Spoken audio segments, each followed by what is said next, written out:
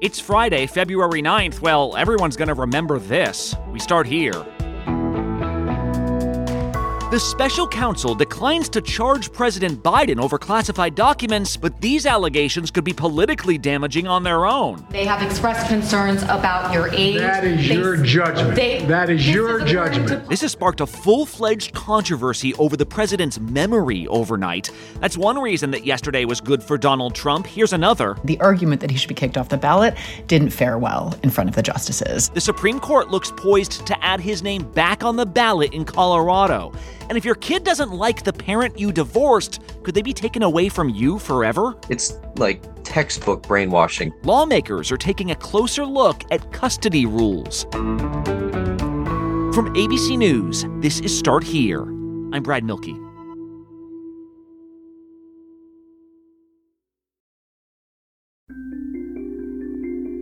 One of the biggest legal threats to Donald Trump is the fact that for months after he left office, he kept boxes and boxes of classified information at his home at Mar-a-Lago. He maintains these belonged to him, but the FBI, the judicial system, and the law generally all disagree. The big question is whether he acted criminally when trying to hold on to them. However, he's not the only former official to be found with classified documents at his house. We saw it with Hillary Clinton after serving as Secretary of State. We saw it with Mike Pence and Joe Biden after they left the vice presidency. Unlike Trump, no one's alleging these people lied to investigators about the documents. However, Mike Pence had just been out of office for months when he alerted authorities. For Joe Biden, it was apparently years. A special counsel was appointed to look into this, and yesterday, that special counsel turned in his findings. What happened next has opened up new debates, not just about Biden's own actions, but also perhaps his mental acuity. My memory is fine. Take a look at what I've done since I become president. An absolutely bizarre day in Washington that culminated in angry remarks that could have a real impact on Biden's re-election campaign. Let's go straight to ABC's national correspondent, Stephen Portnoy. Stephen, first of all, can we talk about this special counsel report? What were the takeaways from, the guy's name is Robert Hur? Yeah, Brad, this report was more than a year in the making. Robert Hur is a Republican who previously served as the Trump-appointed U.S. attorney for Maryland. And he dug into the presence of the classified documents at Joe Biden's home in Wilmington, his office here in D.C. at the Penn Biden Center, and at the University of Delaware, where Biden had kept papers from his 36 years in the Senate. And his report finds that Joe Biden had quite a bit of classified materials on hand, mainly from his 8 years as vice president. They were in boxes in his garage, his basement, his offices. They were in folders, one of them marked eyes only. And significantly, there were also notebooks, handwritten notes from Biden himself about the period of time in 2009 when he fiercely debated with fellow Obama administration officials about whether the president, Barack Obama, should be sending more troops to Afghanistan. Biden was against that, and he kept these documents and documents around it, as well as his own notes about that period of time. And why would he do that? Well, the Hur report says that Joe Biden worked with a ghostwriter on his 2017 book, Promise Me, Dad, and that as he discussed this period of time from 2009 with his ghostwriter, Biden referred to the classified information in those notebooks in his chats with the ghostwriter. The ghostwriter recorded these chats, and at least 3 times, the Hur report says, the former vice president read aloud from classified material. Joe Biden's conduct in all of this, Brad, is described as willful. Wait, Stephen, that seems like a shocker here, because the Biden team has always basically said, yeah, we mistakenly packed up some boxes when Biden was leaving the vice presidency. Yeah, some of those boxes had classified documents, and the minute we learned otherwise, we contacted the authorities. Hur is what saying Biden knew he had this stuff. Yes, and this report really is damning in that respect. But the reason why Robert Hur is not recommending criminal charges is significant and damning for the president politically, because here's what's behind it. Here's the quote from the report. At trial, Mr. Biden would likely present himself to a jury, as he did during our interview with him, as a sympathetic, well-meaning, elderly man with a poor memory. Wow. Now, Robert Hur says, during his team's talk with the president, which took place over 2 days at the White House last October, the president at times seemed to forget which years he served as vice president and even which year his son Beau died. It's essentially the view that it would be difficult to convict Joe Biden because his memory has faded. By the time he's no longer a sitting president, he'll be well into his 80s. And the case that Robert Hur makes to his seniors at the Justice Department is that it would just be too difficult to secure a conviction beyond a reasonable doubt. Well, okay, Stephen, but I remember the investigation in a Hillary Clinton's email back in the day, and people said, listen, if you got charges against somebody, you should announce those charges. Otherwise, generally, law enforcement doesn't go saying stuff that can't be charged. Like, you either say you got a case or you don't. How did Biden respond to all these kind of extra details, these extra allegations? Biden responded forcefully last night, Brad, in an exchange with reporters in the diplomatic reception room of the White House, hastily arranged by the White House. Reporters came in, and the president started by saying that essentially Robert Hur got it all wrong. I've seen the headlines since the report was released about my willful retention of documents. These assertions are not only misleading, they're just plain wrong. And he specifically said that Hur misread Biden's own handwritten notes about what went on in 2009 vis-a-vis Afghanistan and his argument to Obama. The president said he did not share classified information with his ghostwriter, that he could guarantee that he did not. I did not share classified information. I did not share it. With your ghostwriter? With my ghostwriter, I did not. Guarantee you did not. But the special counsel said in the report that he did not say that. I've just got to say it, Brad. That seems to be the president's opinion, his own view of what he had in his documents. What Robert Hur says in his report is that those handwritten notes were taken to the FBI, to the intelligence community, and it was an assessment by the intelligence community, a classification review, that determined that what was in those handwritten notes was classified, top secret, at the highest levels. So it seems like it's a difference of opinion. The president very firmly holds that opinion, but it's his opinion versus the U.S. government's opinion. In his description, you are a well-meaning elderly man with a poor memory. I'm well-meaning, and I'm an elderly man, and I know what the hell I'm doing. I've been president. I put this country back on its feet. I don't need his recommendation. And Biden really got into it with reporters when it came to what Hur said about his memory. I have rarely heard Joe Biden get this fired up, but he was particularly angered over the idea that Robert Hur would say in his report that Biden couldn't remember when his son died. How in the hell dare he raise that? Frankly, when I was asked the question, I thought to myself, it wasn't any of their damn business. And then there were these real flashes of anger from the president when reporters asked about his mental acuity, asked about his ability to carry forward in this term and the next term. Many American people have been watching, and they have expressed concerns about your age. That is your judgment. That is your judgment. On the whole, it was a fiery, defiant response, an angry response from the president about this Hur report that really does embarrass him. But frankly, Brad, there was a moment as the president was wrapping up his brief exchange with reporters that further embarrassed him. The conduct of the response in the Gaza Strip has been over the top. The president stopped to answer one last question about Israel. And in his response, he tried to invoke the name of the president of Egypt.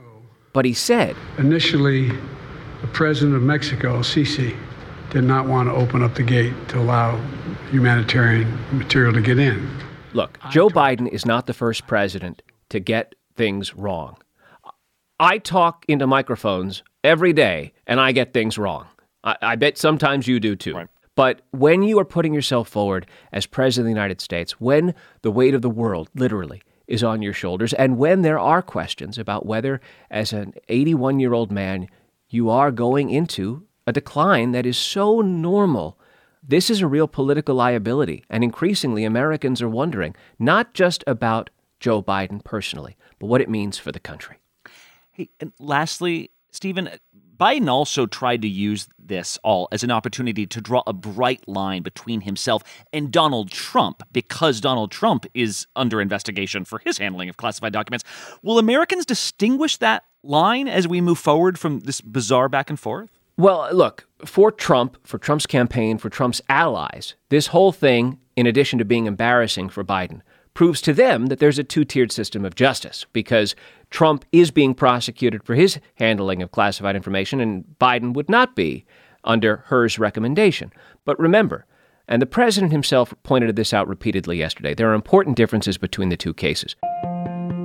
As the special counsel wrote, and I quote, "Several material distinctions between Mr. Trump's case and Mr. Biden's are clear."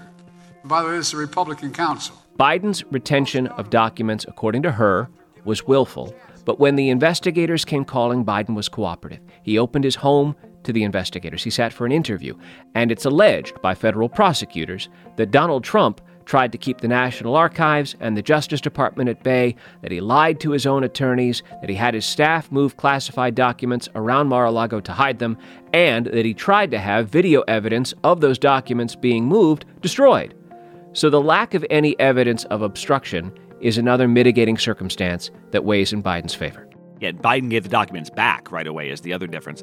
I guess the thing I'll always remember about this, Stephen, is that Biden had already responded to this report. Then he went out again last night as if he wanted to kind of go back and forth with reporters again. And he ended up digging perhaps this deeper political hole. And he's not just president, right? He's also running for re-election. He's running to reapply for this job. And now Americans see him getting this stuff wrong as he's trying to make sure they know he's got it right. Stephen Portnoy, big potential day in Washington here for a number of reasons. Thank you. Yeah, you bet. Meanwhile, you remember the case out of Colorado where the state Supreme Court there ruled that the 14th Amendment prohibits Trump from going back on a presidential ballot because of his role in the January 6th attacks on Congress. Well, yesterday, Trump's team went to the U.S. Supreme Court to get him back on the ballot. Kate Shaw is a constitutional law scholar and ABC Supreme Court contributor. Kate, we kind of teed this case up yesterday. How did the justices react to this argument that Trump should be kicked off the ballot somewhere? Trump got a very friendly reception in the Supreme Court, and the argument that he should be kicked off the ballot didn't fare well in front of the justices. It sounds awfully national to me. So whatever means there are to enforce it would suggest that they have to be federal, national means. There was actually a surprising amount of cross-ideological agreement among the justices. They all seemed really concerned about what Colorado had done and what the Supreme Court of Colorado had done here, which was to say Trump can't be on the ticket. And the concern that they were voicing was a really pragmatic one. If we affirmed and we said he was ineligible to be president, yes, maybe some states would say, well, we're going to keep him on the ballot anyway. But I mean, really, it's going to have, as Justice Kagan said, the effect of Colorado deciding. And if an individual state can throw someone off the ballot, what does that mean for a national election and a president of the whole country?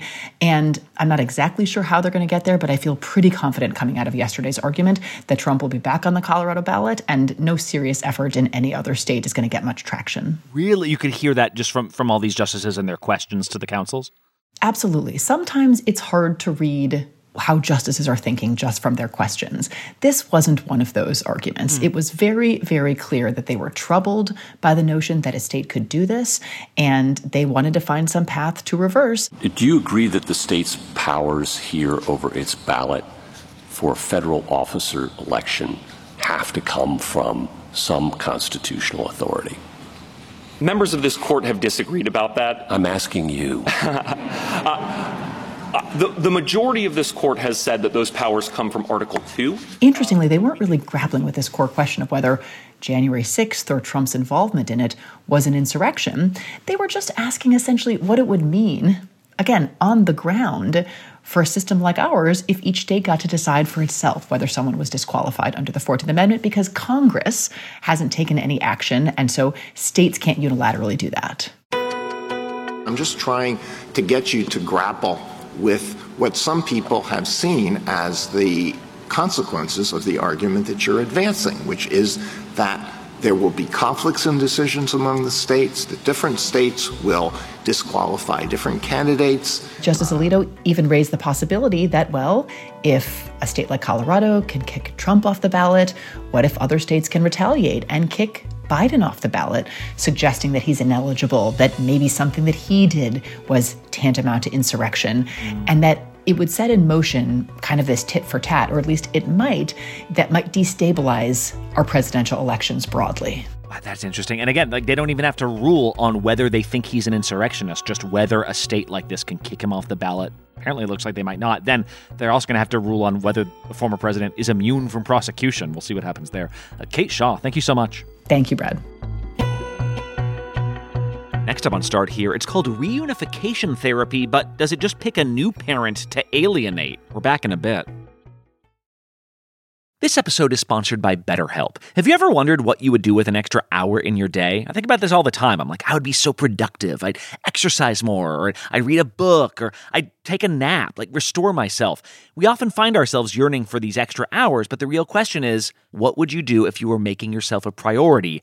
Well, how about therapy? It can help you discover what's important so you can make the most of your time. If you've ever benefited from therapy, you know how transformative it can be. It's not just for those who have experienced major trauma. Therapy empowers you to learn positive coping skills, set boundaries, and become the best version of yourself. If you're considering starting therapy, you should give BetterHelp a try. It's entirely online. It's designed to be convenient, flexible, and tailored to your schedule. You just fill out a brief questionnaire. You'll be matched with a licensed therapist. And here's the beauty of it. You can switch therapists if you're not finding the right fit. No additional charge. Take the first step. Learn to make time for what makes you happy with BetterHelp. Visit BetterHelp.com/starthere today to get 10% off your first month. That's BetterHelp, HELP.com/starthere. We all know there are things in life that you have to compromise on, but when it comes to your health, there should be no compromise. Don't go back to that one doctor. You know the type. Like, I've had this person before that doesn't actually listen to you, or who seems just in a rush to end your appointment that you spent months making. Instead, check out ZocDoc, the place where you can find and book doctors who will make you feel comfortable, listen to you, and prioritize your health. ZocDoc is a free app and website where you can search and compare highly rated in-network doctors near you and instantly book appointments with them online. You can search by location, availability, and insurance, so no compromises here, because with ZocDoc, you got more options than you know. We're talking about booking appointments with tens of thousands of top-rated, patient-reviewed, credible doctors and specialists. Go to ZocDoc.com/starthere and download the ZocDoc app for free, then find and book a top-rated doctor today. That's ZocDoc, ZocDoc.com/starthere. ZocDoc.com/starthere. It's not uncommon for kids to grow up with separated parents, right? To have one parent with primary custody, another parent who you visit on weekends and holidays. It's also not uncommon to have one of those parents talk about the other one, sometimes for good reasons, sometimes not. When it's counterproductive, when this is actually turning a kid against one of their parents for no good reason, there's a name for this. It's called alienation. And you can imagine how much this concept gets brought up in family court, in custody battles. Well, this year, there have been more and more calls to end a controversial practice that courts have been using for years that's meant to restore these relationships. I was depressed and suicidal. That's not a happy kid. He wanted a way to get back at me because I'm the one that wanted the divorce. He didn't. I had no friends. I had nobody. It's like textbook brainwashing.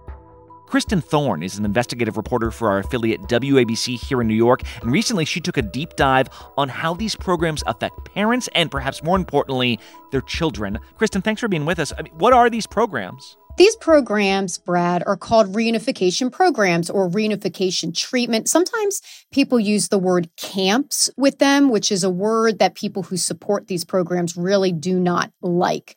But the idea is to allow the child or the children who have been alienated, according to if the judge decides that they have been, to reconnect with that other parent.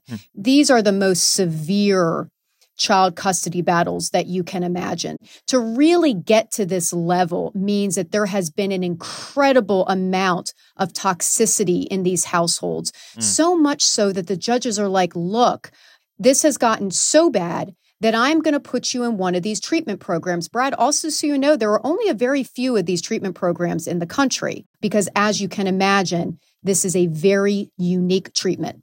Yeah, how does this work from the kids' perspective? Like, how do the kids describe them? So I ended up speaking with a young man. His name is Ashton Goff. You felt safe with your mother? 100%. There was never a time where I never felt safe with my mom. He was living in Delaware at the time. He's 14 years old. But you felt unsafe with your father? Of course, yeah. Every time I saw him, I would have like stress-induced heartburn. He kept taking her to court every, 1 year, 2 years, whatever. And she didn't have the money to fight him. After a judge rules that, yes, these children or this child needs to be taken away from the alienating parent, which in this case, Ashton's case, was his mother, Kelly. For about a year, I didn't see my dad. Then he got Linda Gottlieb and Turning Points involved, and our judge thought it was a good idea, I guess. So Ashton and his brother are enrolled in a program called Turning Points for Families, which is based in New York, and it's run by a woman by the name of Linda Gottlieb. I am a licensed marriage and family therapist and a licensed clinical social worker by the state of New York. Linda Gottlieb hailed the idea of reunification treatment back in 2014. That's when she testified in front of a Connecticut state committee. If a parent says, I will not participate and facilitate the relationship with the other parent, well, maybe then they shouldn't have physical custody. Ashton told me that himself, his younger brother, his father, his stepmother, and her children would all go to Linda Gottlieb's house and talk about memories, good memories they had as a family before all of this really started. But during this time, Brad, he's not allowed to have any contact with his mother. What were they saying about your mother? Well, Gottlieb explained that my mom was alienating us from my dad, and that's bad because my dad's a really good person, and all of my ideas about my dad have been implanted in me by my mom. He's sent away with his younger brother for 4 days. Linda Gottlieb often recommends that a judge orders another 90 days. This works in periods of 90 days. Oh, 90 days of no contact with that primary caregiver. 90 days, Brad, without speaking to, communicating, texting the alienating parent, which in Ashton's case was his mother. I mean, it was absolutely terrible. Not only did I not get to see my mom, I couldn't talk to her mom, my grandparents on her side, who I'm very close with. Not only his mother, Brad, anybody connected to his mother. This goes under the That sounds alienating in itself if extended family is a big deal to you. This is what I've said, and I have said this to Linda Gottlieb, and we had some conversations, because I really do not understand how this is not alienating the child from the other parent. But what I have learned and what people have explained to me who support these types of programs is this, unfortunately, is the only way that the courts feel that this relationship can be restored with the other parent. We need to treat it like any other case of child abuse. That's removal from the alienating parent because they are abusing the child. So Linda Gottlieb, we gave her many opportunities to talk to us about her program, about Ashton's case. She said that she is not allowed to discuss Ashton's case specifically with us or any other case because of medical privacy laws. But in Ashton's case, he didn't see his mother for more than 2 years. 2 years? How would that fall under the 90 days of the program rule? So, Brad, here's the thing. If the parent, meaning the alienating parent, Ashton's mom in this case, does not follow the rules of Linda Gottlieb's program, the judge orders, after Linda Gottlieb recommends, that the no contact period keep going and keep going and keep going. She was supposed to write these letters, and that they basically admitting to alienating us, which she wasn't going to do. The alienating parent must write an apology letter to the child and to the other parent. And in some cases, the alienating parent has to present this letter in person to the other parent, to the child, and there also must be a witness. She did write the letters, but then Gottlieb said that they contained hidden messages and therefore were not good enough, and she needed to rewrite them. And she rewrote them several times, but they were never good enough. In another case, Brad, we have Ariana Jones. My father left, literally just dropped us off on my mom's doorstep and just left for a few years. And after a few years, he wanted to come back, and that's when the reunification process started. Ariana Jones was 16 when she and her younger brother were enrolled also in Turning Points for Families with Linda Gottlieb. They were living in Florida at the time. And Ariana, same thing. Her father was considered to be the alienated parent. My brother and I had to go to New York for, I think it was 4 or 5 days. Same thing, 4-day intervention with Linda Gottlieb. They go back to Florida, and Ariana will tell you, I thought that I was going to go back to my mom. We were initially told that after the program, we might have to stay with my father for a few days, but we would go back to our mom and we'd see our mom again. That turned into a year. And under the rules of the program, the child must not contact the alienating parent. I was already on antidepressants before I left, and I had to keep constantly increasing my dose. Honestly, it was definitely the hardest time of my life. Well, and like you said, these are considered extreme circumstances, right? At least that's what the judges have decided, that these are extreme enough to warrant these. But if it's all about child welfare and all about keeping the kid connected to their family, how do the children feel about it now? This has been years now, right? So what's the reaction from the kids looking back on it? In Ashton's case, he went back to his mother and has not seen or spoken to his father since. He also has not seen or spoken to his brother in years, and that is very upsetting to him. Ariana Jones also ran, at 17, went back to her mom and has not spoken to her father. She was required to speak to her father until she was 18. She's now 22, and she has not spoken to her father since she was 18. When you heard that your family was going to become part of the Turning Points program, what was your reaction to that? Relief. I spoke at length with David Jones, Ariana Jones's father, which was really a great opportunity to speak with the alienated parent about his perspective. How did he feel when he was going through all this? At the time, the kids were made scared of me. I had a strong belief in the court and that honesty would prevail. He really felt that Turning Points for Families was a good program. He thought it was effective. The respectful tone of the children, talking to me, not calling me by name, but as a dad. There were good times that we were able to share, moments.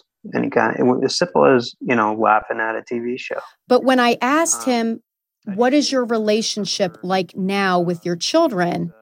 He said that his children are 18 years old and he believes that they are living with their mother. Have you talked to them at all since they have now aged out of the program? I send them, birthday cards, occasional texts, and things like that. Well, and obviously, you spoke to the practitioner who obviously believes in this. I'm sure there's other parents who feel like they've reconnected to their families from this. But this idea of maybe not using this program has kind of gained traction across the country, right? Can you tell me how much sort of bigger this gets? There's a lot of focus on this across the country. There are several programs, as I mentioned, Brad, that deal in this sort of treatment program. In California, for example, though, in October, Governor Gavin Newsom signed a law called Peaky's Law. There is specific language about reunification programs, reunification treatment, and how they should not be allowed in the state of California. Colorado just passed a bill to ban reunification and to mandate training for judges in domestic violence and child abuse. In New York State, there's no state agency that oversees these programs. The judges are making these final decisions. There is a lot of talk about whether these programs are beneficial or hurtful to the children, but it still remains these murky waters. All right, Kristen Thorne with our affiliate WABC here in New York. Really great reporting. Thank you so much. Thank you. Okay, one more quick break. When we come back, you think football players have it tough? They can at least see out their helmets. One Last Thing is next.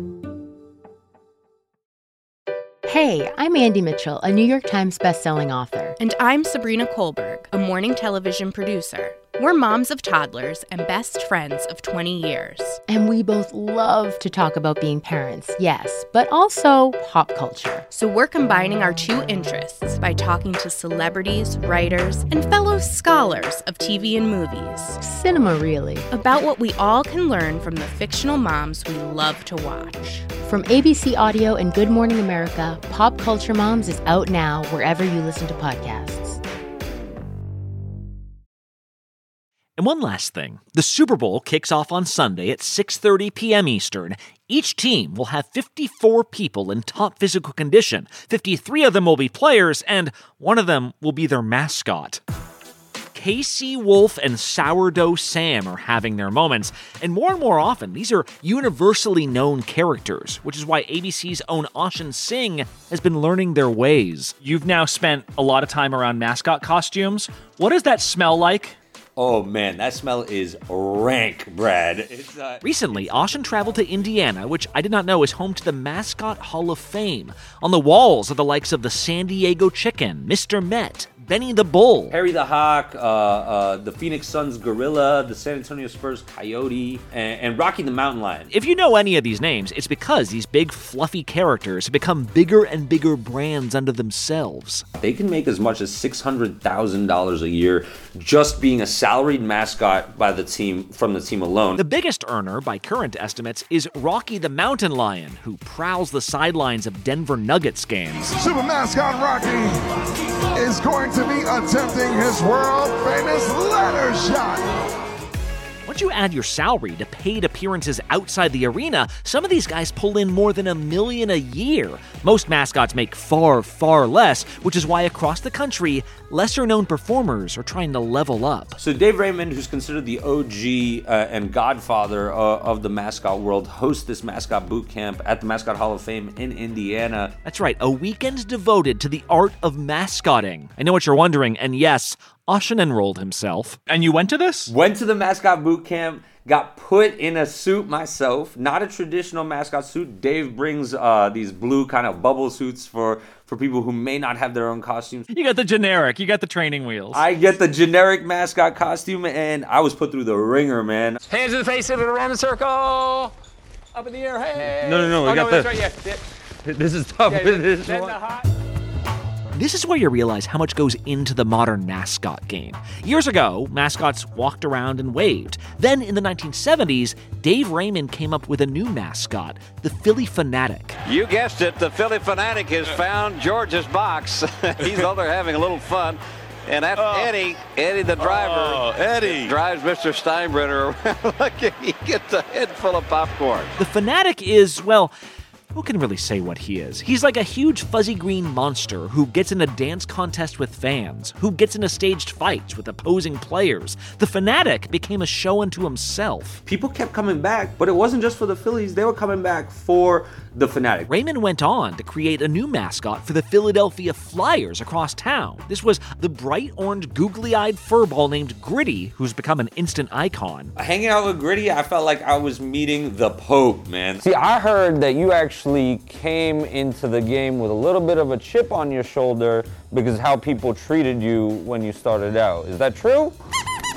On a given night, Gritty might pull a prank, film a TikTok, and throw a football 40 yards. He can do it all, which is why Raymond's classes are part stunt work, part clown school, and part business seminar. You start with an authentic story, and it's got to combine all of the things that are good about you. Nowadays, just like in sports, there is a pipeline for mascot talent, from the amateur ranks to college to the big leagues. We met a 17-year-old kid named Justin who is mini Thunder for a minor league baseball team, and he's just 17 years old, man, and he's got real big league mascot dreams. But the key to mascotting will forever be crowd work, and that's tough to teach. I had to sneak to him that I'm from Boston. Before you know it, I'm getting thrown in the closet by Gritty. Gritty literally grabs him by his hoodie and throws him out. Luckily, Ashan says he wasn't expecting to become a celebrity mascot because, just like me, he likes talking too much. Go Sourdough Sam, go Niners. You can tell I'm not unbiased on this. Start Here is produced by Kelly Therese, Jen Newman, Brenda Salinas Baker, Vika Aronson, Cameron Chertavian, Anthony Ali, Mauro Milwaukee, and Tara Gimbel. Ariel Chester is our social media producer. Josh Cohan is director of podcast programming. I'm our managing editor. Laura Mayer is our executive producer. Thanks to Lakia Brown, John Newman, and Liz Alessi. Special thanks this week to Chris Berry, Josh Margolin, and John Parkinson. I'm Brad Milkey. See you next week.